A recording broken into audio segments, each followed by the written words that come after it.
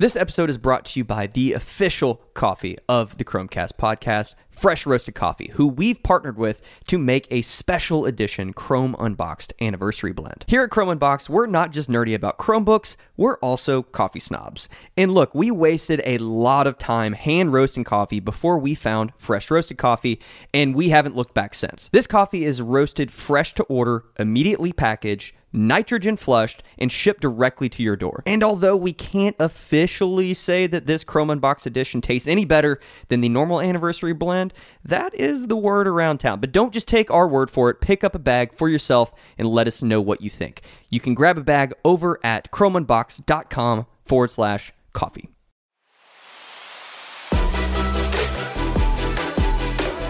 Welcome to the Chromecast, the official podcast from Chrome Unboxed, where we unpack everything from hardware to software in the world of Chrome and Chrome OS, so that you can be more informed on all the latest updates, changes, and devices.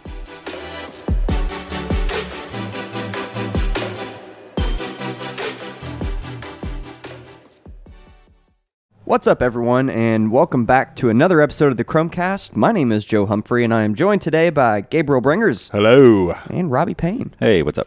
So, before we get into this podcast, if you haven't listened to our podcast last week, just stop this one and go back and listen to last week, because it's better. It's going to be better than this one. We haven't even done this one yet, and I can already tell you last week's was better. Well, yeah, you're probably not going to want to listen to this one at all. Yeah, I'm just kidding. But no, you so need to listen until we get John on again. No one should listen. No, but seriously, we're probably going to reference some stuff. But it was a great interview, and it was just a cool time to hang out because it was really awesome to just sit and talk with him for a little bit about Chrome OS and the future and everything else. It was really cool. Yeah, we had the opportunity to sit down virtually with John Miletus from the Chrome OS team at Google. And I forget all of his titles, but he is the product management, lead product management, lead over product management over engineering. UX and engineering. Yeah. For Chrome OS. Smart. Yeah. Smart. Very smart gentleman. Yeah, and he's been apparently on the Chrome OS team now for about a year and a half, I think is what he said. Yeah. At Google for like 12 years. Yeah, so he's been involved with different stuff. So it's cool to see them move people around, and hopefully that helps them get a little bit more clarity of vision as people come in, because there's a segment we're going to talk about later on in the podcast. One of the people that has been brought into a certain segment of the Google, ecosystem, basically to revamp things.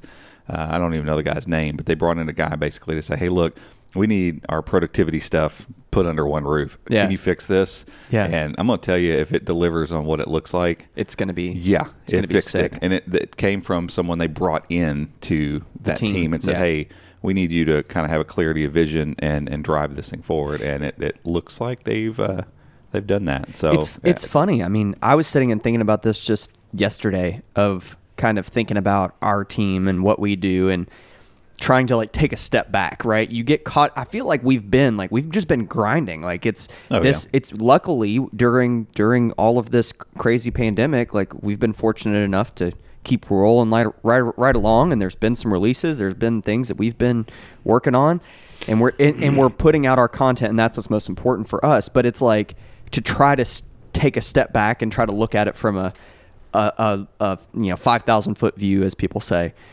is really valuable, and having just another perspective come in every now and then.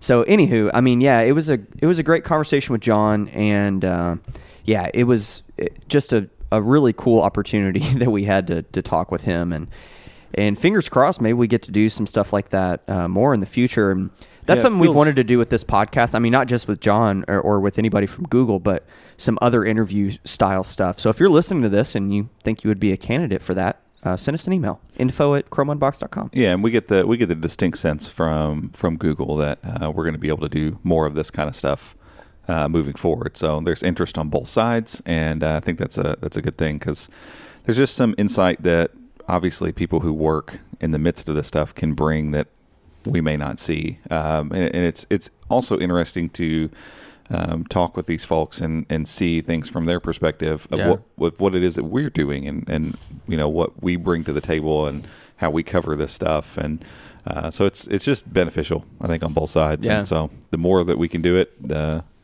better it'll be, I think. Yeah, exactly. It's mutually beneficial, I think. So yeah, go check out that podcast last week, episode 69 with John Miletus.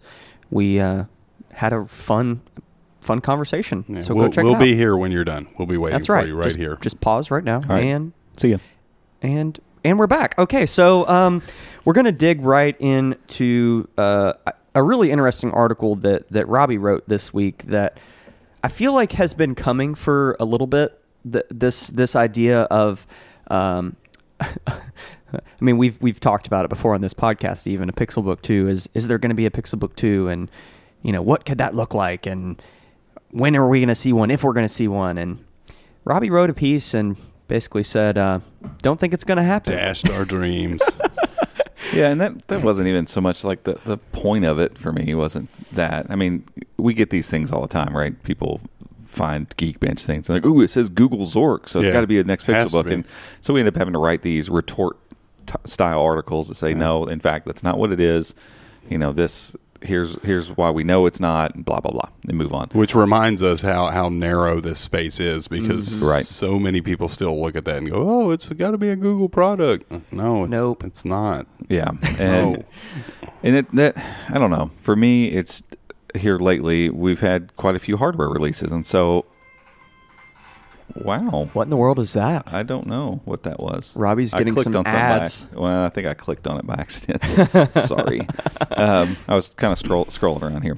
Anyway, the point of the article really was to, I don't know, just express a little bit about what we all, as a team think about Google hardware, especially in the Chrome OS space, and what we actually think is reality. And so...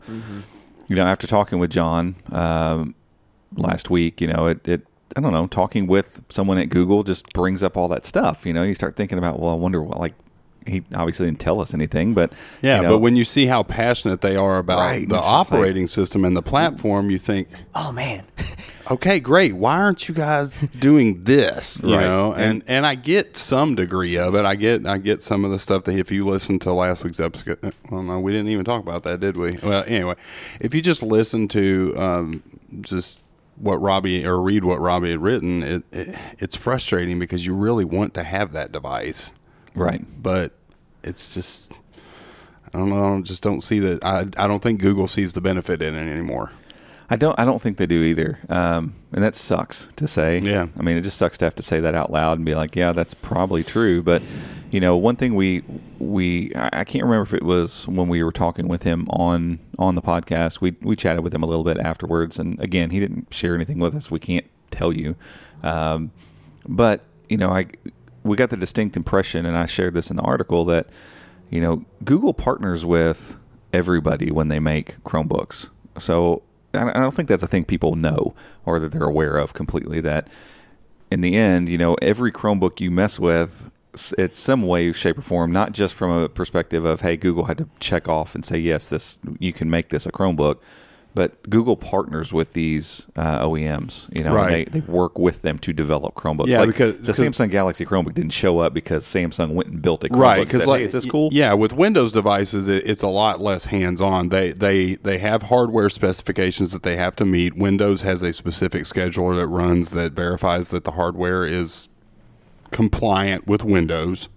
And then the OEMs pay for the license to have it installed on the device. Right. There's not a lot of hand-in-hand action. Not that Microsoft doesn't do that, but it's not hand-in-hand. Hey, let's design this thing together. Let's build this together. It's not like that at all. Well, and that's why you see so many laptops like Microsoft Windows laptops come out, and they have custom drivers for how they got their keyboard laid out. They have custom drivers for how to make their mouse work. And they have custom drivers for all this stuff because, Windows is flexible that way, but that's a part of Windows I hate. I personally absolutely hate the idea of buying a Windows device and knowing that my experience is reliant on that manufacturer's driver updates to make sure that it still works when Windows updates. Like I hate it. It's one of the things that most made me run away from Windows. Like I don't like that. I want this integrated feel that when my Chromebook updates, the new features that come with it just work with it. Right. Like I don't have to worry about like, oh crap, did HP update the drivers? Is that going to work here? Is that going to, like that? I haven't thought about that in years. Yeah. And I remember that feeling of just like, oh, well, Asus didn't update this, or this trackpad isn't, precision touchpad compatible. It's Asus's ELAN blah, blah, blah. And so I'm on these like shady looking sites trying to find new drivers. Right. And that's the cool thing about Chrome OS is that these manufacturers, when they work so closely with Google and Google signs off on this, those manufacturers are on the hook to say, hey, as long as this thing's getting updates from Google, we're behind it. We're behind making sure the hardware that's on there works. Right. And so they do a lot of work to make sure. And it's a simplified version of what it means to make a laptop, sure. But at this point, the simplified version that just works all the time, to me, is way more beneficial than something that I have a lot more control over that may or may not work unless I do hours of research to make sure this works and take hours of updates. And most people just don't want to deal with that junk anymore. No. And it's part of the appeal of Chromebooks. And so since people don't realize that that's the case, it can come off as if, Asus went to Asus's corner and they checked with Google and said, hey, can we license this Flip 436? And Google said, yeah, go ahead. And they went and made their Chromebook and then went to market with it. And that's just not how that works at all. Like there are people at Google that are closely working with these companies. Again, the Samsung Galaxy Chromebook, we even said this, like it feels a little bit like a spiritual successor to the original Pixelbook, the squared edges, the polished design. But this week, and I think this is what honestly brought all of this bubbling to the surface for me, was Dieter over at The Verge put a tweet out, and he said, all I want is the exact Pixelbook I have right now with updated internals and smaller bezels. Like that's all I want. And then he subtweeted under that his review of the Pixelbook from 2017, and he said, this is top 5 best laptops ever made. Yeah. And Google treated it like a one-off. Mm-hmm. And I read those tweets, and I read some of the people responding to those tweets. And Robbie sat and cried in the corner. Yeah, I mean, I legitimately thought something was wrong with him. And he's like, no, I'm just writing this article. I was like, oh, okay, because I thought like your wife called. Like, yeah, it was like, the house burned down or something. When someone's upset and they're just like... Well, hey, do you need to talk, buddy? You okay? And that's the thing. Like Dieter's tweets started me on this. Like, oh, it was process. when I read I started that, writing. Like this is the way I write. I write, and I don't know. It's hard to explain. Like that's why I write mostly things in there. Even if a little news thing is usually pretty narrative for me. Yeah. That's just the way that I process stuff. And so as I was processing through, I mean, it ended up being a long article and really going through all the reasons why we love Google-made Chromebooks. It was weird. Like halfway through the article, there was like part of me I was like, yeah, getting excited. What about this? And it'd be neat if, and maybe if they just took this and oh, by the way, this would work. And then, but yeah, we're pretty sure that's not going to happen. And again, we don't have insider information here. It's not like we know what's going on.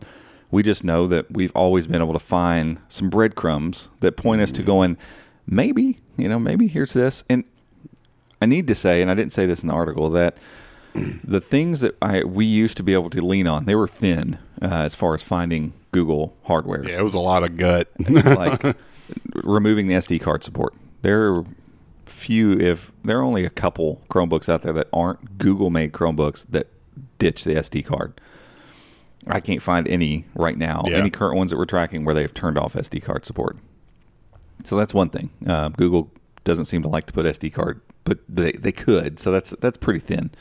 And then stuff like the assistant button. Mm-hmm. That was another trackable thing. It's like, they're adding the assistant button. Nobody's put an assistant button on a Chromebook except Google. It's like, if we find that, we haven't found that, but there's that new Vivaldi keyboard layout thing that basically is this whole other set of software stuff that's there so that people can write their own custom keyboards. So for some of these enterprise devices that that do double duty as a with parallels Windows and stuff like that, absolutely. So now that's kind of convoluted all of that. So technically, they could use Vivaldi and write their own little keyboard layout, and you wouldn't really know it. Right. Like it'd be very hard to find. And that also is another thing that kind of lends to our theory that Google doesn't have anything on the roadmap right now, because up until now, Google has locked down that assistant key to their devices and then third-party keyboards, but no Chromebooks have it.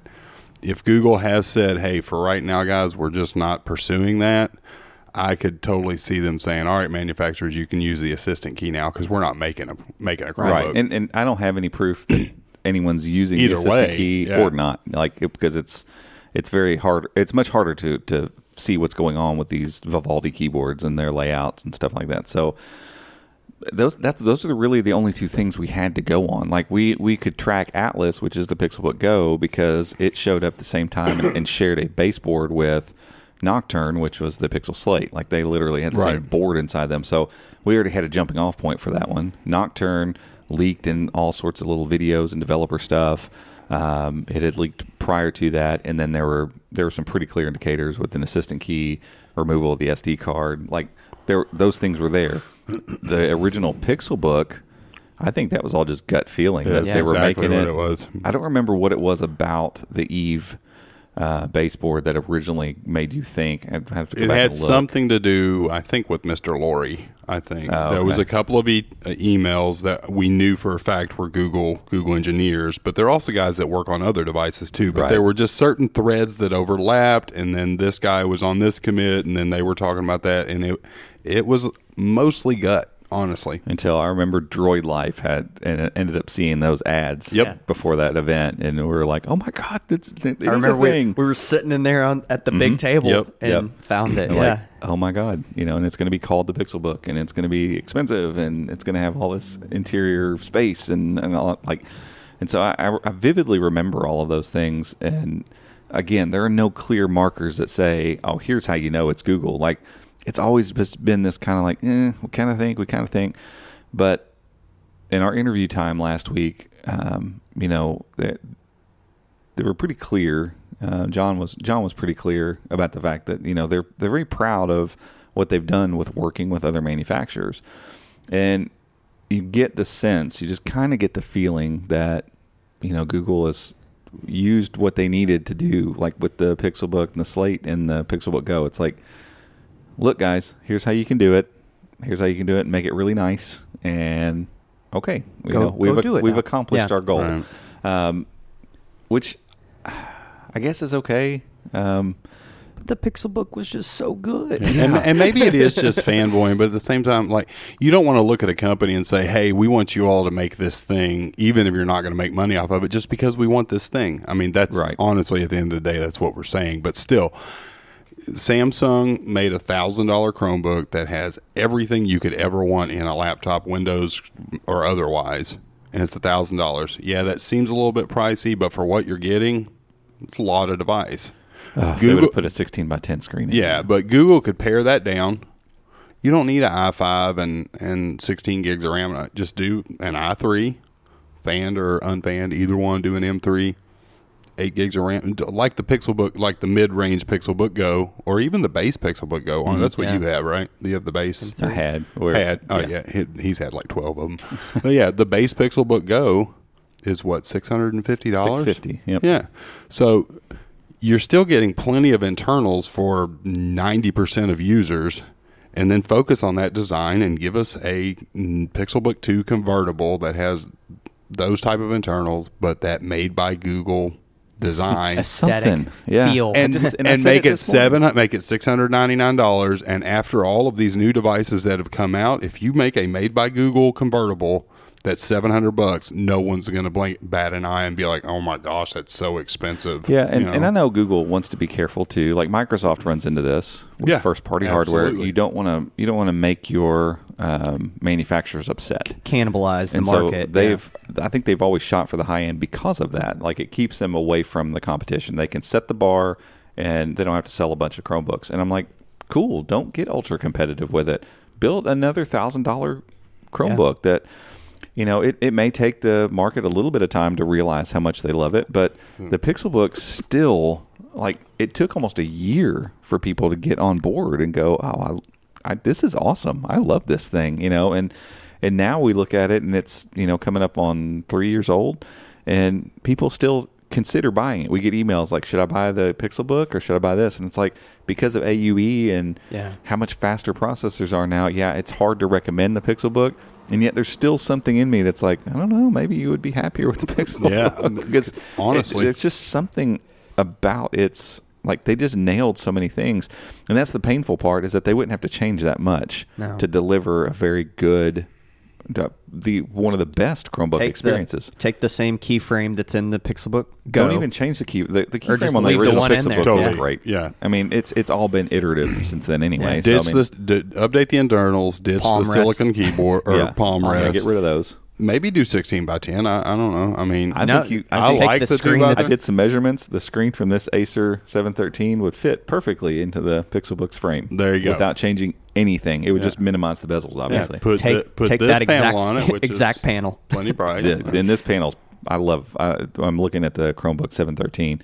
Our review will drop this weekend of it, but I can go ahead and tell you, like, this is my favorite display of any Chromebook. Right, but fingerprint sensor, and then for the sake of just saying, hey, we support this, make it USI compatible, because Google is one of the big names. So that would, because honestly, USI technology, they need the push, they need the boost, they need. I mean, that would be a big. And then just put their own silicon in it. Yeah, and that way, we'll get to that in a second. But don't make a $99 pen.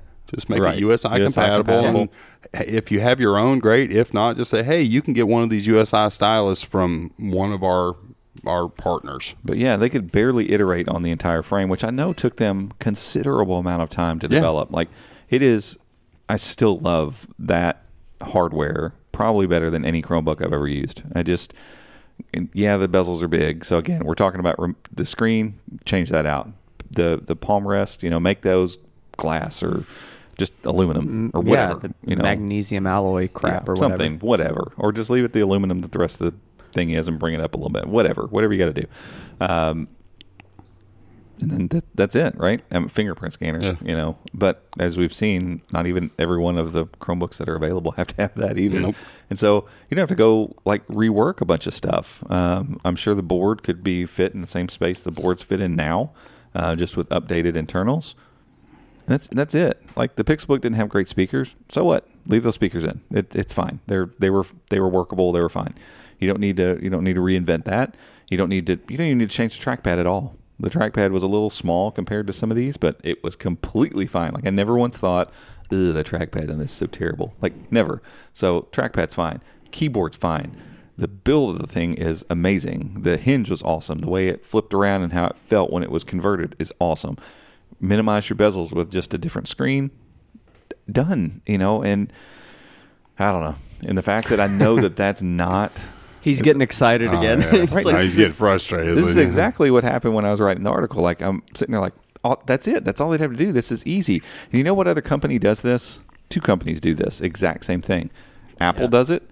I mean, it's hard to tell one MacBook from another. They'll have one big refresh maybe every 5 years or something, but they just iterate. They just change things, and it doesn't mean they don't screw stuff up in those iterations. The keyboard on this Mac that we have sitting right here, hot garbage, was a mistake, and they backpedaled and fixed it and changed it and moved forward.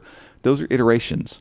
Those are the way you make products recognizable. It's the way you continue delivering, and people will keep buying them because people would buy an updated Pixelbook in a heartbeat. Right. Like, they wouldn't even have to think about it this time. You could sell it aggressively this time around. And I know the Pixel Slate was a misstep. I think the Pixelbook Go got them back to form. Yeah. Mm-hmm. I would be pretty happy with an updated Pixelbook Go. Like, if they just did a Pixelbook Go 2020, just update the internals on that thing. I would love for them to put a 16 by 10 screen. Keep the speakers, though. Yeah. God, keep those speakers. Keep the keyboard. Keep the trackpad. Keep the build quality. Because I said it just this morning. I was testing something in the developer channel, and I have a Pixelbook Go and dev. And so I just went ahead and wrote the article on it. And I just looked over at Gabe. I was like, there's just something about this thing, man. It's their attention to detail and regardless of Google's missteps in the past with hardware, they have a knack for building great pieces of hardware. I saw another tweet in that line of, like, I guess Dieter was in the same mindset this week with Google hardware, and he retweeted somebody that said, "I sure wish Google loved their hardware as much as I do." Yeah. And it's true. Well, here's what's crazy. It's almost like they make it and they're just like, okay, moving on. Like, I don't care about it that much, and you don't realize how good your stuff is. Yeah, and you see it though, and I understand there's a lot of value to Google in AI and the Google Assistant and connected home. There's a lot of value there that helps generate the money machine for them. But you see that detail and those iterations in the Nest line right now. How long ago did Google acquire Nest? 3 years. 3 years. 2, okay. 3. And I know Google Home existed before that, but honestly, Google Home isn't a thing anymore. It's just not. Those products are antiquated. They look aged, whatever. The Nest line, you can walk into a Best Buy or wherever and you see a Nest product. You know it's a Nest product. The colors, the design, the fabric, all that stuff, there's no reason. I know it's not going to be as big as the Nest line because of the connected home and the Assistant, but I think they're missing the value that they could have with a Pixelbook line. Agreed. Even if it was every 2 years. Yeah, I mean, sure. honestly. Yeah, and I stumbled on that too. I was like, oh wait, with the Chromebook Pixels, the original namesake for this whole Pixel stuff. You're welcome. They made one in 2013 and 2015. I was like, oh, maybe it's wait, no, it's been 3 years. Forget it. So I could see them going 2 years for the Pixelbook Go. Or do a TikTok. Do a convertible this year, clamshell this year, whatever. Yeah, and I mean, I don't know. And perhaps we're going to talk about silicon here in a few minutes. Maybe they are planning on it, but they're not going to do it until they can use their own silicon. And maybe not. And they're just not interested in messing with Intel or AMD or MediaTek or Snapdragon or any of those things. And they're just like, hey, the market's in a mature place, and we're going to wait until we can deliver what we're wanting to deliver. And if that's the case, I understand that. I get that. I do think they should iterate the Pixelbook Go. They should at least put out here's a 2020 Pixelbook Go. It could literally be the exact same thing. Just give us 10th gen stuff with or Bluetooth, maybe new Bluetooth, new Wi-Fi, and maybe a fingerprint. And I doubt it, but maybe they have actually duped us all. And they could have completely. And when the Qualcomm actually drops, it will be a made by Google device. That'd be awesome, but I don't think that's gonna happen. Maybe. I mean, I don't know, because that's maybe those ARM devices are going to be connected, and the MediaTek, is Acerata 5G compatible? Yes. So that it was their first. Yeah. So there could be some, that always connected PC kind of thing. Like, obviously, all of that language, verbiage, feel fits into the Chrome OS world, and no one's doing it yet. So if Google's whole thing with the Pixel books and Pixel slates and their first party hardware is always to just push into a new thing to show everybody else how to do it, that could be there's a place to go. That's where it needs to go, and it may not be about having the most powerful Chromebook, because it's like, cool, people are making powerful Chromebooks. I mean, I'm looking at the 713 sitting in front of me. That's $600 for just an absolute monster of a Chromebook, but it didn't feel like a Google made Chromebook, not at all. And it's no knock to Acer. Like, no, this is a great machine to work on. I've loved working on this thing. I really like it, and every time I open it and I see this screen, I'm like, yeah, this is why you're staying around. But at the same time, it doesn't feel like a Google-made product. And so, like, the closest thing to a Google-made product we've had this year is clearly the Duet. And from what we can tell, Lenovo and Google worked really closely on that thing. Mm-hmm. It wasn't like Lenovo had this grand idea all by themselves. They really wanted to push into this thing. And so, I'm all for Google partnering with people and making Chromebooks that are awesome and Chrome OS devices that are awesome, and without having the need to pat themselves on the back for it. Right. Like, they don't have to be like, hey, we helped. They're cool with the ecosystem doing what it's doing. I am 100% behind that. I just think, just like with Microsoft and their Surface line of products, it can continue to be done. I mean, we're on a Surface Pro 6 now. So, I mean, sure, we're 6 years into Microsoft making Surface stuff. It's not like their competitors and their manufacturers have been like, you know what, fine, I'm not making laptops anymore. They're all making laptops. No. You know what? They're all making better laptops. Yeah, they're aiming. I mean, you've got, what is that one company that makes the clone? Is it Chewy? Evo. Oh, it's Evo, but I think Chewy has one too that's like a... And people are trying to clone it, which is good. Like, if you make something for people to shoot at, a lot of times that's a great thing for your market. And raises the bar for everyone. The images of this new Lenovo Yoga Thin or... Slim or something Slim like that. 5G X Carbon. Yeah. Oh my God. It's the Slim. Yeah. Gorgeous. It's just gorgeous looking. And like you have the Dell XPS lines. Like those things don't exist, I don't think, without Microsoft setting the bar with the Surface line. Do they sell them? Sure. I don't think Microsoft makes a ton of money on hardware. I mean, we never see anything about that. They don't need to. Google's in the exact same position. They're a little more involved with their partners. But that would also be the equivalent of saying they should stop making the Pixel phones, right? Because other people make Android phones, so they should stop doing that. I think that's the thing. They're not going to make a ton of money, if any money, whatever. But I think them continuing to commit to making at least every other year a made by Google. This is the premier device. It expands the Chrome OS ecosystem completely for OEMs. More manufacturers sell Chromebooks. And the operating system becomes bigger and more people know about it. It becomes a consumer staple and everyone wins, including Google. See, this conversation, it's bringing me hope. Because I'm like, all of these points are so valid. It's hard for me to believe a situation where Google's going, yeah, that's all true, but we're still not going to. Like, they're seeing massive growth. I mean, massive growth in the Chrome OS segment. So this is a growth spot where they need to lean into, not back away from. Like, we have no idea what we've talked about a couple weeks ago on their phones. Nobody knows what the heck they're doing with their phones. Like, we just are all just kind of not really sure. But you know what? They haven't seen growth in the phone space. If anything, right now, they're super threatened probably by iOS 14. Yeah. I mean, and the iPhone SE that's $400. Like, Apple is kind of eating Google and Android's in lunch the US, right now in the US. Yeah, we get outside the US, totally different story. But in the US anyway, it feels very much like, oh my God, like Apple is just smashing it here. Like I don't know how they're going to rebound from that. And again, talking about silicon, which I think is what we need to talk about next. Yeah. Some of those answers I think come. I think we're in a very weird transition period right now, and it part of those moves could have an impact there. Yeah, exactly. So let's take a quick break and we'll come back and talk about that. This podcast is brought to you by NordVPN. We recommend the service and we use NordVPN because they keep your browsing secure and private on any device. Whether you're using a Chromebook, an Android device, a Mac, an iPhone, or a Windows device, NordVPN is going to protect your browsing. They also have 24/7 customer support in case you ever have any issues, and they offer a risk-free 30-day money-back guarantee. So if you want to learn more and maybe give it a try, head over to chromeunboxed.com/Nord, Nord. Alrighty, welcome back, everybody.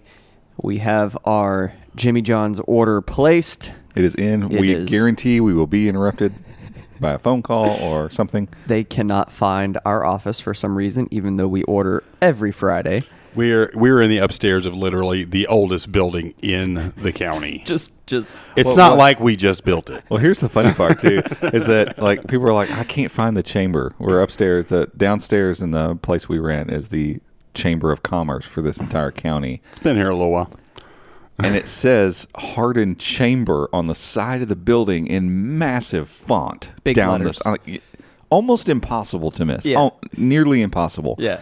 And yet, every week. No one. Oh, so where is this place? Oh, my gosh. And we looked it up last week because it was so bad. We looked it up on Google Maps. Maybe it's wrong. Let's put the address. We can say our address. It's on our website. 111 West Dixie Avenue, Elizabethtown, Kentucky. So we Google mapped it.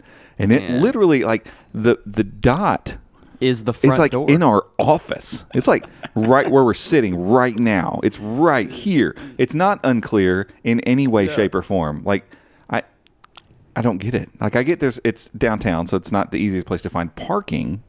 Totally get that. Right, because I do know a lot of people that don't know that there is municipal parking behind our office. Totally get that. But if you were going somewhere on the square, it's not hard to find a parking spot. Park wherever you got to park. Just park your car free. somewhere and get out and Just walk park. and still hold the phone and then walk to where the dot is and put your dot on that dot, and I'd say you'll be in the vicinity where you'll You'd see probably be sitting at Robbie's desk. You would see the massive hardened chamber up on the wall. Robbie, it's not that simple. I know. Let's talk about. I'm oversimplifying. Let's talk about silicone. We're getting hungry. Not silicone. Silicone. Let's not talk about silicone. Silicon. The metal. Yeah, it's on the periodic table. Yeah. So we hinted at this a little bit before we took our break for an ad there. But how cool would it be if, Google started making their own silicon for phones and then maybe made one for, a Pixelbook? That would be interesting. Someone else is doing that, a big company. Yeah, doing something kind of in that vein. Who? Apple. So I think, the conversation has to start with what Apple's doing. And people have, we've had the conversation for, probably years. Ever since, the Bionic chip started coming out. And probably the conversation really accelerated once the first iPad Pro shipped. I think people started thinking whoa, this thing's powerful. These are really powerful. Yeah. And then this last iteration, I think the A13X or whatever the latest chip is in the latest iPad Pro, where people are running these 4K video editing. This could technically render a video faster than my MacBook. That's weird. And so obviously it's caused people to be like, well, I want to use this chip but run Mac OS stuff, or I want to use this chip and make this my computer, my one and only thing, because it's got all the power. Clearly, that's not Apple's thing. Apple wants to. They want you to buy all the things. Right. They want you to have a Mac and an iPad and a phone. Yeah. That's. They've been and a watch. They've been and AirPods. Right. They've been pretty clear and about glasses. that. And I'm going to remember to do this. I'm going to write a note for it right now. I'm going to put it in the show notes. There is a video by Mr. Who's the Boss. Yeah. If you've not checked him out. He did a video just last week, I think. He's a great YouTuber. He's one of my favorites. Very, very calming to listen to with his accent. Is he British or Yeah, he's British. Oh, okay. And anyway, so he did a video he just called Apple's Master Plan. And he lays out all of this stuff about the way that Apple goes about doing things from a viewpoint of simplicity. And he's right. It's kind of mind-boggling, some of the things you look at, some of the things he points out, and it's like, oh yeah, I didn't even think about that. The pencil was interesting. Yeah. I didn't know that. It's so weighted. The original. So the new one is more like a real pencil, where it's got sides like an octagon or a hexagon. Or something. I haven't even seen that one. The one that magnets up on top of the iPad Pro, it's got flat sides.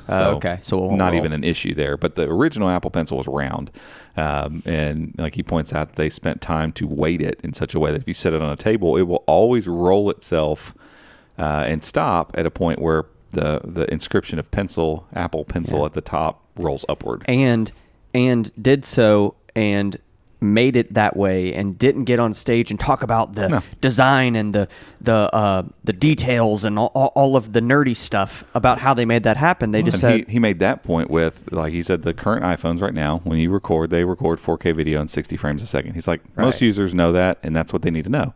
He's like, what they didn't tell anyone from stage or have never talked about it at all is the fact that actually it records 4K 120 frames per second with every other frame exposure, being a low exposure, so that it can automatically blend those together and not overexpose. HDR type stuff, yeah. But they've never gone on stage and said that. They never patted themselves on the back. Because it's too complicated. People don't understand it. Too much. Here's what you need to know. Best looking video, 4K 60. See ya. And there's something to be said for that. It's kind of brilliant.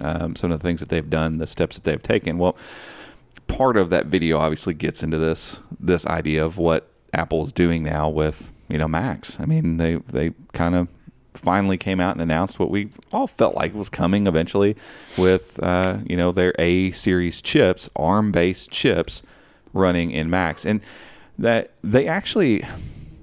No, they didn't actually, because I watched the whole thing because I was really interested to see how they were going to spin this. Because before watching that Mr. Who's the Boss video, I still inherently knew Apple doesn't like to share a ton of stuff when they don't have to. They just, here's what it is and this is what we're doing. I don't think they went into depth on saying that this is ARM versus x86. No, Intel. not at all. They didn't say any of those things. They're just like, we're building this, and here's the benefits. And that's Mr. Who's the Boss also pointed that out. He's like, Apple doesn't talk about specs. They talk about the benefit to the user. Yeah. Right. So it's not about we have 5 gigs of storage in that first iPod. It's 5 times more storage. Right. Yeah. this processor is this much faster than our last one. Right. It's not about here's benchmarks and here's and it's got teraflops and because so many tech companies get caught up in that stuff, man. And most consumers look at that and their eyes glaze over and they don't know what you're talking about because they didn't have all the research done prior to this conversation, and they're just like, I don't what are you even talking about? Like, and for most people, when you say, oh, the new Macs are going to run on ARM chips, what? They don't know what that means. What is ARM? Nope. I've had that conversation 100 times with people, and I immediately go, oh, you don't know what that? No, I don't know what that is. Okay, well, ARM chips are the type of chips that are in your phones and tablets, and then x86, what Intel and AMD make, are usually in computers. Oh, okay. Yeah. Those usually have fans, and they're in bigger things, and they are more powerful, but they require tons of power draw, and ARM resources. And the gap is getting narrower and narrower. Anywho, so Apple did, I think, a good job of coming out and saying that, like, hey, we're just going to build our own silicon, and let's spend time talking about how that benefits you. Hey, you're going to be able to put iOS apps and iPad OS apps onto your Mac now. They'll work with very little effort, and because of they likened it more to when they went from PowerPC, I think was the I don't remember what those. It was a different type of processor. They weren't always Intel, right? So when they made that transition, that's all they talked about. It's like, we're going to a different type of processor, So here's all our tools, because they talked a lot about that. Here are the tools that we can run it through an emulation, and even at emulation, like what they're running is pretty darn impressive. Yeah. I mean, and that's completely emulated 3D software and stuff. So hey, we have tools for you to emulate, but it's Apple. I guarantee you, for the developers on the other end of it, they're probably pushing on their throats and being like, look, fix it, make it or work. It won't be on Mac OS, and you won't be on iPad anymore. And Apple wields the ability everyone will have to do it. They'll do it. So they're all probably scrambling, and they're all probably not nearly as excited about it as everybody else is right now, because they're the ones under the gun. And development. But all of that to say, Apple has announced this, and it's a big shift, and it's going to be a massive shift in a direction for Apple. I think it's going to be hugely profitable for them, assuming that these devices deliver. Now, that's the part we have to wait and see. Like, we have to wait and see these people that rely on MacBooks for. There's some things, like, I think we push this Mac pretty hard. There are people that do stuff that would completely cripple this MacBook, melt it. Yeah. And so, like, what about those people? Yeah. Is there still going to be an Intel version for those people? Or it doesn't feel like it. It feels like they're going all in on this. And I'm like, are your A-series chips really up to this? Yeah, I don't know. I don't know. And you have to believe that Apple has considered all of that. But you're right. So. It's not just like a tiny crop of outliers. There's a large portion of Mac users who push their devices, and what's the most Mac'd out Mac you can get? I mean, Mac'd out Mac. You like that? Mac'd out. 90s coming back. What is like it? Price wise or just spec wise? Oh gosh, I mean they do push crazy stuff. Well, I mean, you got to think though, they're just doing this for MacBook. Yeah. So that could be how they. The Mac Pro is. I think maybe they're drawing a line in the sand between the two. Right. They're all in ones, but still that feels fragmented to me for Apple. So I don't know. It's going to be an interesting development to watch happen, because we can kind of watch it from the sidelines. We're not that heavily invested in Apple stuff, so we can kind of wait and see what they do. But the fact that they have kind of made this jump and made this push, I think is going to only accelerate Google's move into the same type of space. Because what it does, and Mr. Beast spoke about this, and I think not Mr. Beast. Mr. Who's the boss? Mr. Beast. I was watching some Mr. Beast. Just Mr. some Beast Mr. stuff. YouTube channel. Mr. Robot? Mr. Somebody. Mr. Who's the Boss. Talked about this a little bit. I think we've maybe mentioned it on here before. These computers, these devices that get built on Intel, they are at the mercy of Intel developing chips. 100%. And so they're like, okay, well, I'm sure they are privy to more information than the consumers are, so they know what's coming, and they're building for that next generation chip or whatever. But they're building their devices to match that chip that Intel says it's going to do this, this, and this, and you all build your stuff to make it work with our chip. Right. Whereas Google could, or Apple is doing this with their own silicon. They're cutting out that middleman. And oh, by the way, now they don't have to pay that middleman a cut every single time there's profit, a device is sold. It's not just as simple as saying, oh, well, this is just so Apple can make more money. That's not, I think that's tertiary to the conversation. I don't know that that's even, that's probably not even a driving force behind a lot of this. No. I think it's more so that they are freeing themselves up to build devices that they can set the parameters for. Right. They can say, we want it to do this, this, and this, and we can build that into the silicon to do exactly so that. now you have a situation where Apple's software team can go, hey, for Mac OS, we need it to do whatever this next thing. We really want this feature, but we don't have a way to drive it from hardware. Mm-hmm. So they talk to the chip team and say, hey, what it would look like to have a core of that chip doing this thing so that we could, and they go, cool, here's how it works. And they start working on that year and a half, 2 years out, obviously. But, that gives them that ability rather than being that passive, like you were saying, of sitting back and going, okay, Intel, what do you have for us? Right, because and what can we do? Even as freely as they work in open source with Chromium OS, Google doing this would be a huge move, because anytime there's a new processor, even though Intel, obviously x86 and all that is at the heart of Chrome OS, we have ARM and all that. But when a new chipset comes along, Jasper Lake, whatever, all of that stuff has to come from Intel, and Intel's working side by side with the Chromium developers to get all this stuff in place, and we've got to fix this and these dependencies and all that and this and whatever. If it's coming from in-house, all of that gets a lot smoother. Right. It kind of changes the way they could develop the operating system in general. Well, what happened to the OP1 and all that stuff? Well, that's a good point, I think, to think about with what Google could do with this. I think what they kind of wanted to sort of do with the whole OP1 thing was create a chipset line that it wouldn't have been the same thing, but it at least would have been, hey, we're going to work closer with these ARM manufacturers to customize some cores.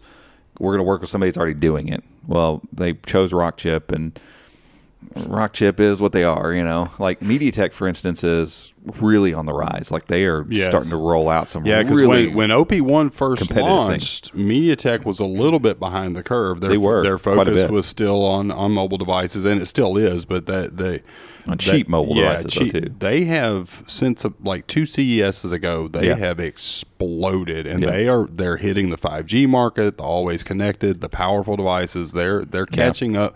They're nowhere near the size of Qualcomm, but as far as on a technology level, they're coming to parity with them. Well, and that's where all these moving pieces start coming into place, I think, for Google. So at this point right now, I mean, it's been, I just pulled this article up.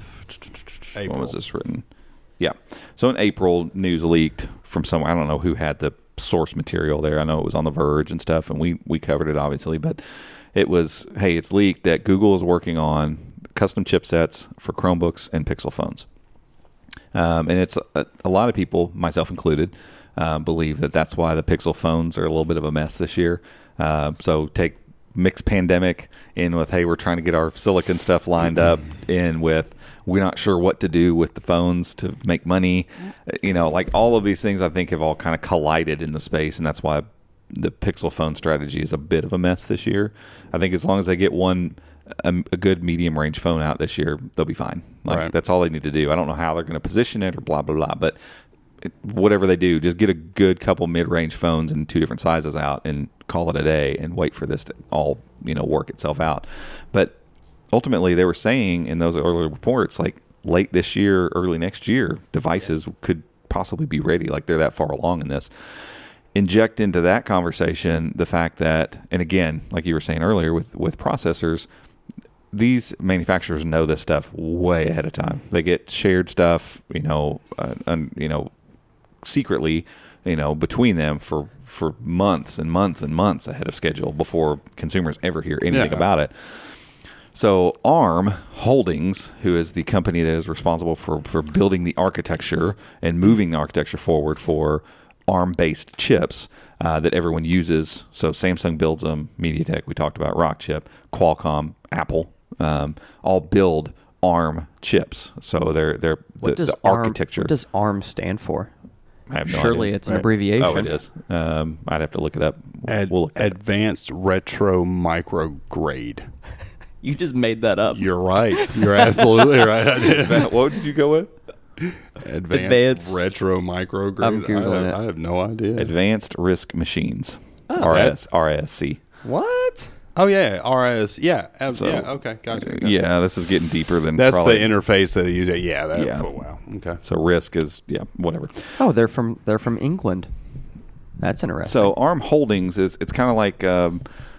It's called Holdings, so yeah. It's kind of like Linux in this fashion. Like it's like a consortium of people that do, like they're building this thing for people to go use versus it like it's not their tech. It's built for people to take and right. and Which build. technically, like x86, which is most people think x86, they think Intel. x86 does not belong to Intel. No. AMD actually created x86, Right.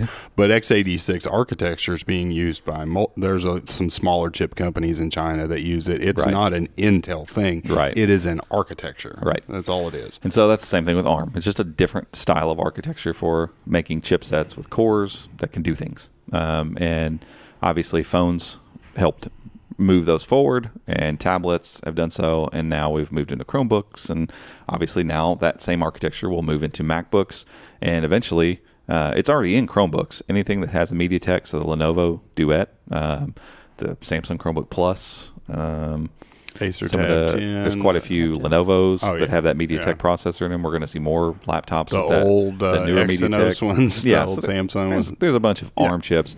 Chrome OS is perfectly happy to run on ARM, and from what we can tell, even though Chrome OS itself feels a tad slower on some of these lower end ARM chips, Android apps really love it because ultimately Android is written for phones. Phones all run on ARM. So developers spend a lot of time developing for that architecture, and then usually they'll make it work on x86 architecture, but it's not really written for that to take full advantage. PUBG is a perfect example of that. Anyway, all of that being said, if Google has been working on this already, ARM Holdings has come out and said, okay, so the name of their cores is, they call them Cortex. So Cortex A number. And that's the generation of core. So as they get it smaller and smush the processing size, so like they're moving into 5 nanometers now. I remember not too long ago, like the dream was getting to 10 nanometers, and so that's the process. Think of like brain synapses, the process width, how long that those electrodes have to move back and forth, and so the smaller those are, the less battery it takes, and it increases speed a little bit. Ultimately, it's about battery and efficiency, though. So ARM now has 5 nanometer. People are making 5 nanometer processes, which is crazy battery efficient, super fast. They stay nice and cool. And so they just keep shrinking those processes down. Well, whatever that is, it's a Cortex A78 or something, 77 maybe is where they're at. I don't know. 78. They're constantly putting out, hey, here's our newest cores. But usually it's the same process we've talked about before. So they put those things out. Qualcomm or Apple or whatever take those and they put them in their thing, and then the same thing that happens with Intel chips happens with Qualcomm. Qualcomm owns the smartphone industry outside of Apple. Qualcomm says, here, Snapdragon 865, and soon in a few months they'll say, here's the 875. Here are the cores. Here's what those cores do, because we built it. We've got the technology and the resources to build these chips and make them at scale. This is what you have to work with. We told you about it 6 months, 12 months ago. You've been building your hardware to align with our hardware, and we make a thing. Well, ARM has now announced Cortex X, which is, hey, here's our latest cores, and you can just kind of drag and drop, make your own, and it's not that simple, obviously. But the whole point is, companies that are smaller and don't have the resources that a Qualcomm or an Apple would, or Samsung. Samsung makes a lot of chips too, lots and lots of chips. Companies that don't have those types of resources, money, manpower, laboratories, all that kind of stuff, they can now much easier on a much smaller scale build their own custom silicon. And so they have it set up to where you can just customize. So you can build this chip to do whatever it is you think it needs to do. And so I saw that and immediately thought, this is a perfect fit for Google. Probably highly likely they're already doing this, because I'm sure when ARM Holdings came out and said, hey, here's Cortex X, it wasn't like all the companies were like, oh my gosh, that sounds like something great I'd like to use. They've probably known about it for a year, right? That it was coming. They've been developing with it. And so it's highly likely that's something like what Google's using. So now they don't need to go find and build and create a team and poach a bunch of people, because I'm sure it's not like there's thousands of people sitting around that know how to build ARM chips. Well, because the original rumors said that they were working with Samsung, which makes sense because, obviously they've worked with Samsung on most of their major Chromebook releases. They've done ARM processor, ARM devices with them. But to be able to go to Samsung as a Google partner and say, hey, we want to leverage this Cortex X, let's work together and make this happen. We'll develop what we want in the core. Yeah, because Samsung's not pushing X and O's to Chromebooks. They don't care about that. That's their what do they use them for? Mid-range phones, stuff like that. They use them on their high-end stuff phones, too, but it's overseas. Yeah, so over here, Qualcomm owns that market. But they've also helped Apple with their chips too. So and there's rumors that possibly the next A series chip from Apple will be manufactured by Samsung. I mean, like Samsung has massive scope and scale. So it's not out of the realm of possibility that anyone would use them to build a thing, but they may not work with Samsung to design that thing. It's just like, hey, we need that lab that you have that builds those things and makes them. We need access to that. And so, Cortex X would give Google the ability to create the processor they want and then be able to go to Samsung and say, hey, here's what we're going to do. Can you build this? And they could do a few chips, one that's specifically for Chromebooks and one that's specifically for phones. But when you start talking about that vertical integration that you get from building your own chipset now, you start to understand why Google might not be rushing to put together a phone with the latest Snapdragon processor and rushing to put together a Chromebook with an Intel chip inside when they know, hey, ARM has come far enough. Obviously, if Apple's willing to stick their neck out and put it in a MacBook, it's possible. Yeah. Like what the stuff that Apple has access to is the same stuff everyone else has access to. And that's probably where Google's stuck right now, because in all honesty, if these rumors are very accurate and Google has this on the roadmap in the next 18 months, say, regardless of what monetary loss might be involved, either the 4A or the 5 need to go to the chopping block. There's no sense in releasing both of these phones in the next 18 months if this is where their roadmap is headed. And I guarantee it is. I mean, when you start thinking about that vertical integration again, money helps, so they can bring prices down if they choose to. But ultimately, it's going to give them the ability to compete in a completely different way.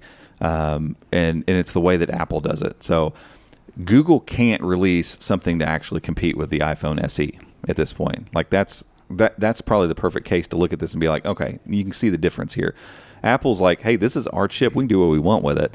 And so they plopped it in a much older hardware set, basically. And the SE is the iPhone, 6, I think, or something like that. So it's old hardware, huge bezels, a decent screen or whatever. But they, kind of put together, piecemeal their stuff together. But then they're like, but we're also going to put our latest chip in here. So the phone is crazy fast. As long as you don't smash it under a car, it's going to last you for 5 years because we'll update that thing. That's another part of this. That's a whole different conversation right there. They can keep their phones updated because Qualcomm doesn't keep up with their chips for more than a couple years. Intel, I don't know what Intel's, I guess they work with them in some way for Chromebooks, but ultimately I'm sure they're always fighting these chip manufacturers to make sure that, hey, we want to do 8 to 10 years of updates on these things. Well, are we sure Intel's going to keep up there? And are we sure that Qualcomm's going to keep up there? And what is MediaTek going to keep updating their stuff? Or what's it going to look like 7 years from now? None of that matters. Doesn't matter if it's your own silicon. And I don't think it'll just be on one Chromebook. It's not like, our Pixelbook has our own. It's like, hey, this has this. And by the way, everybody else, if you'd like to use our silicon, take it. And make your own hardware and stop worrying so much about what the chipset's going to do inside of it. I think it's just going to change so many things in the course of the next 2 to 3 years. I think companies in general are just going to start moving in this direction of it's so much more beneficial to control hardware from the ground up versus being kind of halfway. Everyone's like, dang it, Apple nailed this. I guess we need to go do that. And that's the thing. Google's in prime position. Just globally to make this move. Yeah. Is it going to be a big hit for them off the bat? No, but they are in a position to say, hey, we're going to make this move, and 2, 3, 4 years from now, it's going to benefit us as a company, but it's going to benefit our brand. It's going to benefit our consumers, because we'll be back in that cycle of premium Pixel phones with, glamorous hardware releases that have the best of the best. You've got their camera technology. You've got all of this, and you have a price that people are going, man, that's a good price, and if they want to. And you don't have to be stuck with the idea that if you buy an Android phone, it's good for 2 years. Right. Exactly. Because they can say, every other Android phone is. Ours isn't. Right. Like our phone, if you buy our phone, you can keep it for 4 years if you want to. And we're going to keep updates on it because, again, we control it from the ground up.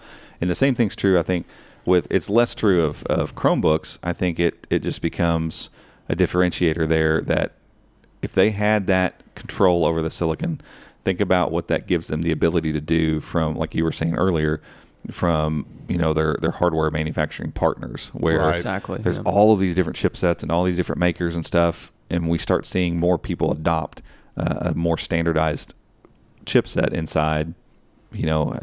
Google could offer a couple different tiers of their own chip. Yep. And you don't have to do this, but if you want to save yourself a crap ton of work, why wouldn't you just do that? Why wouldn't you move to a chipset that is power efficient, is powerful, and I'm not going to have to rewrite everything I did to make my Chromebook work. I can just use that chipset and I really focus on making a better screen or manufacturing a better hinge or, making sure that the camera works, whatever. Just making sure all the seams line up. Yeah. Simple stuff. Ouch. So I think it's not something we're going to see next week. No. It's not something we're going to see at the end of this month, but I think 2021, aside from the world coming to an end. But it does explain maybe some of the weirdness right now. Like, I mean, obviously there's a pandemic. Sure. That's obviously adding to all of this, but Apple's making announcements. Apple's launching stuff. Samsung's launching stuff. OnePlus. They're not a massive company, still launching stuff. So the pandemic excuse is it's not. I get things being a little wonky, but and they've said, well, the market just isn't right now. I'm like, oh, come on. No, they're just not sure what they're doing, and I think they've got makes sense. Their eyes on something down the road. I don't know that I'd really thought about this until we had this conversation right now. I mean, I guess I had considered I've thought about it a lot. Yeah, I guess I've considered it, but I hadn't realized that maybe that's some of the explanation of why things are so weird right now. No, that makes sense. I would almost guarantee it. Yeah, that makes sense. It's almost like they're just kind of coming to their own and figuring out, like, when it's like you figure this stuff out, don't we? And there's some other moving pieces, and you're just like, what do we need to do with this? Like this. Yeah, and it just sucks because right now the consumers are the ones left holding the bag because we have these expectations on Google, and now they're over here going, man, guys, we have to change course, but some people are going to get left behind in that process. Yeah. Just go buy a OnePlus. I don't know. Phone at least. Or 3. I don't know how. I don't know how Google's supposed to deal with this. Most companies just would keep tight-lipped and keep moving forward, but. Man, it would be really cool to see. Like, they've been overly transparent here lately. Yeah, there's been a couple things leak, like the whole G Suite thing. They just, it leaked out, and they just went ahead and just announced it because it's not supposed to be announced till next week. The whole integrated Gmail workspace thing, which maybe we'll talk a little more about that next week. But and there's something. What else leaked? The Nest. The Nest, and they just said, the Nest. They went in and put out the video, put out a teaser video, and then didn't launch which it. Looks so cool. That thing looks great, and it's basically that kind of what we had talked about kind of looking like the Nest router stuff, And Wi-Fi. Gosh, it's gonna be cool. But it seems like they've just kind of taken some of this stuff and gone like, people are talking about it already. Let's just go ahead and say what we need to say. It'd be really refreshing to see them come out and say, hey, look. We're making these chips. Here's where we're at. We're doing. We're building custom silicon. You've heard what Apple's doing. We're making a similar move, and because of it, there's some things we got to think through and do. And one of them is we're not launching a flagship phone this year because ultimately it's ridiculous what Qualcomm is charging for. And that was the reason I wrote the article last week. Is that they're saying that the next Qualcomm chip right now it costs manufacturers about $150 to $160 for the 865. They're saying the 875 is going to go up another $100. So you're talking $250 for the manufacturer buying them at scale, which is crazy because you can buy like a 10th gen, 11th gen i7 processor for $200. It's crazy, and so like the only response to this is going to be for most people to figure out a different answer for silicon, which is so bizarre to me from Qualcomm's perspective, because like you're forcing people to make different decisions, guys. Like you're pushing people away from your product, but they're also Qualcomm's smart enough to really start working on that 700 line, so that's what's probably going to be in the Pixels. They maybe have a roadmap, and maybe it's not super lucrative for them to keep doing this. That's why they're charging so much. Could be, and maybe they're just like mid-range, whatever. The mid-range is where their money is. Yeah, people go make your stuff. We're going to work on these other chips. They make a lot of other stuff other than phone chips too. They make I guarantee you 90%, 80% of the IoT in your house. Yeah. It's just crazy. They have so much brand equity with Snapdragon. Yeah. I mean, everyone knows Snapdragon. Well, not everyone. A lot of people. Most people. Techie people know Snapdragon. And I don't know. Maybe maybe it's in their roadmap to just focus on these mid-range chips, and that's where they can make they can make more money that way, and it's probably less headache. And for most users, they're not going to notice. I mean, people that don't play 3D games on their phone. The OnePlus... the Nord. What was that document? Are they calling that documentary anything? Was it just New Beginnings? New Beginnings. New Beginnings. Yeah, so it'll end like the fourth one, I guess, will be the announcement. Yeah, but that's how they're announcing. They talked about like how good chips are getting. Yeah. And that's why they decided to put in the lower end chip, because they're like, it's good for 90% of what you need to do. What you had mentioned earlier, though, with updates, if Qualcomm does shift their focus to mid-range, they're going to have to reconsider how they deal with updates, because your people, and not all the time, but generally speaking, people that are buying mid-range phones, the more affordable phones, they're not looking to upgrade. It's us. We're the people that buy a new phone every 6 months, every 3 months.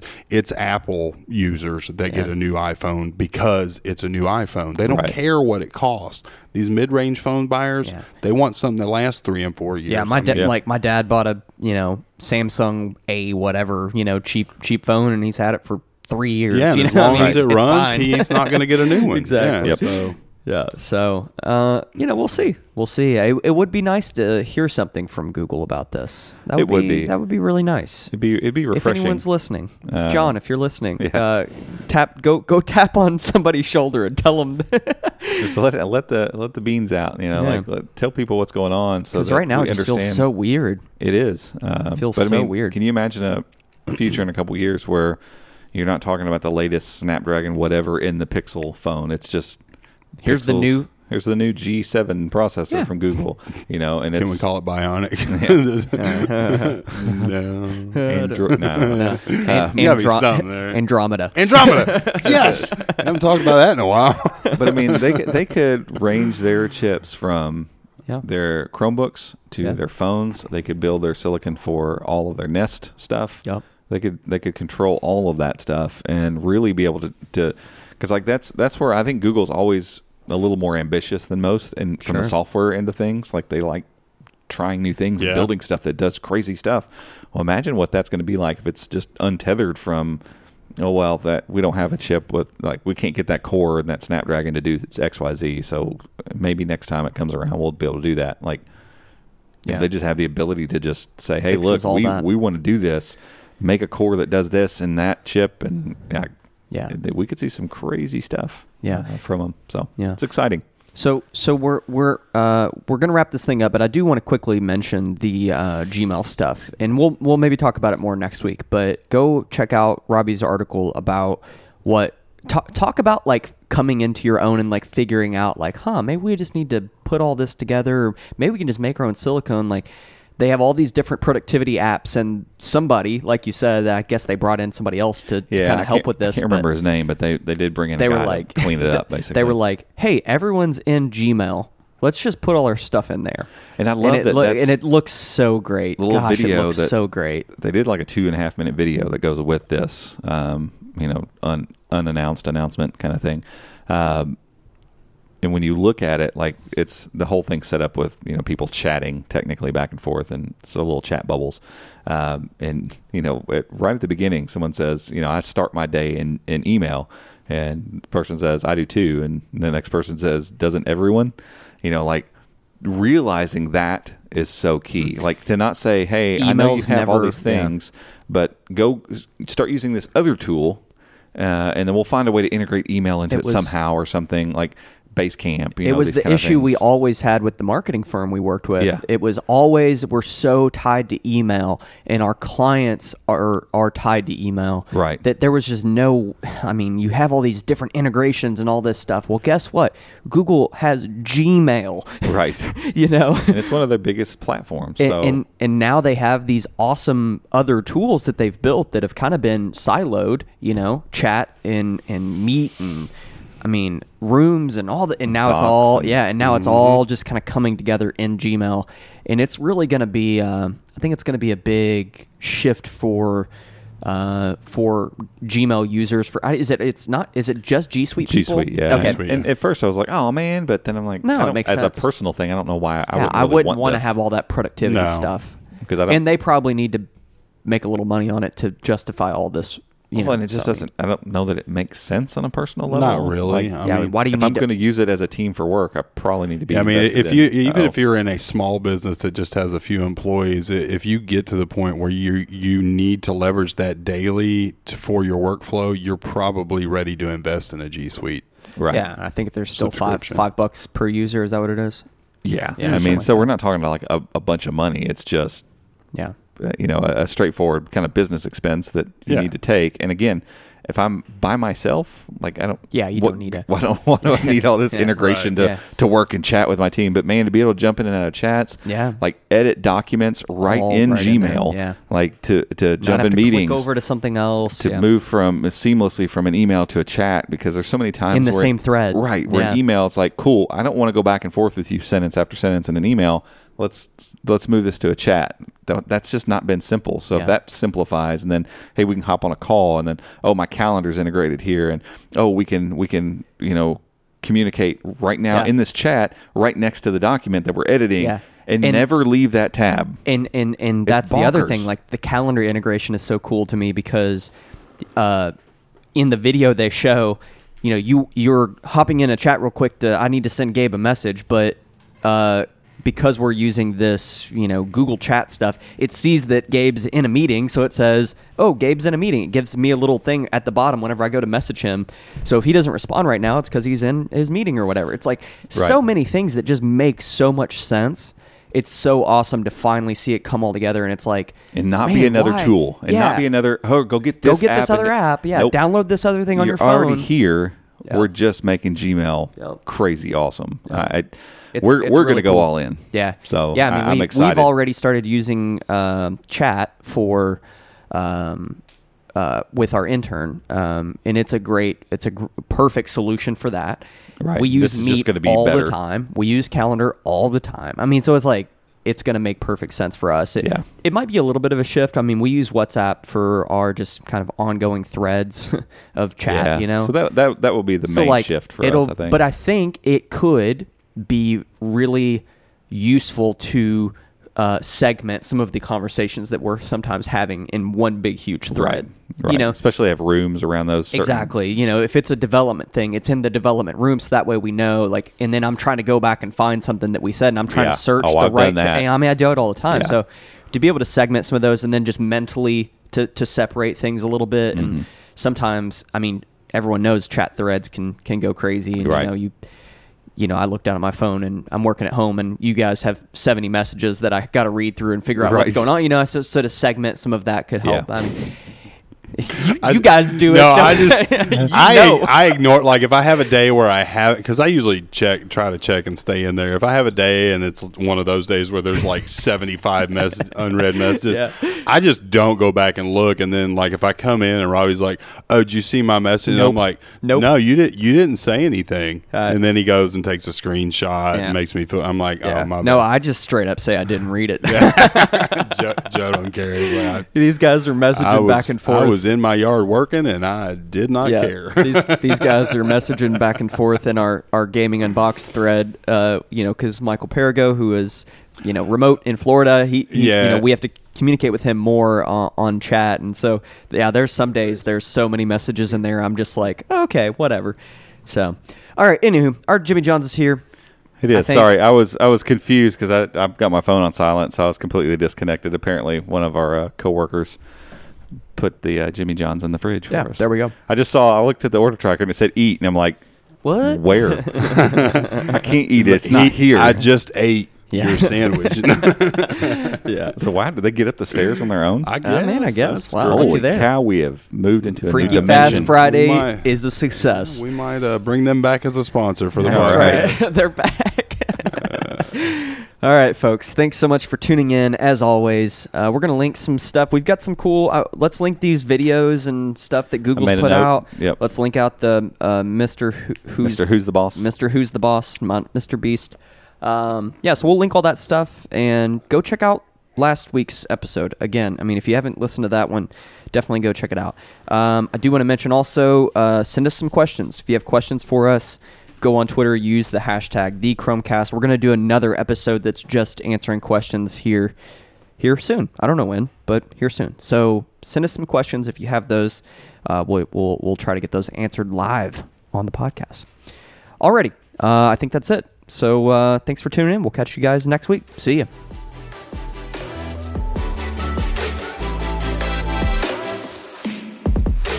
Hey guys, thanks for tuning in. You can find show notes over at chromeunboxed.com/podcast.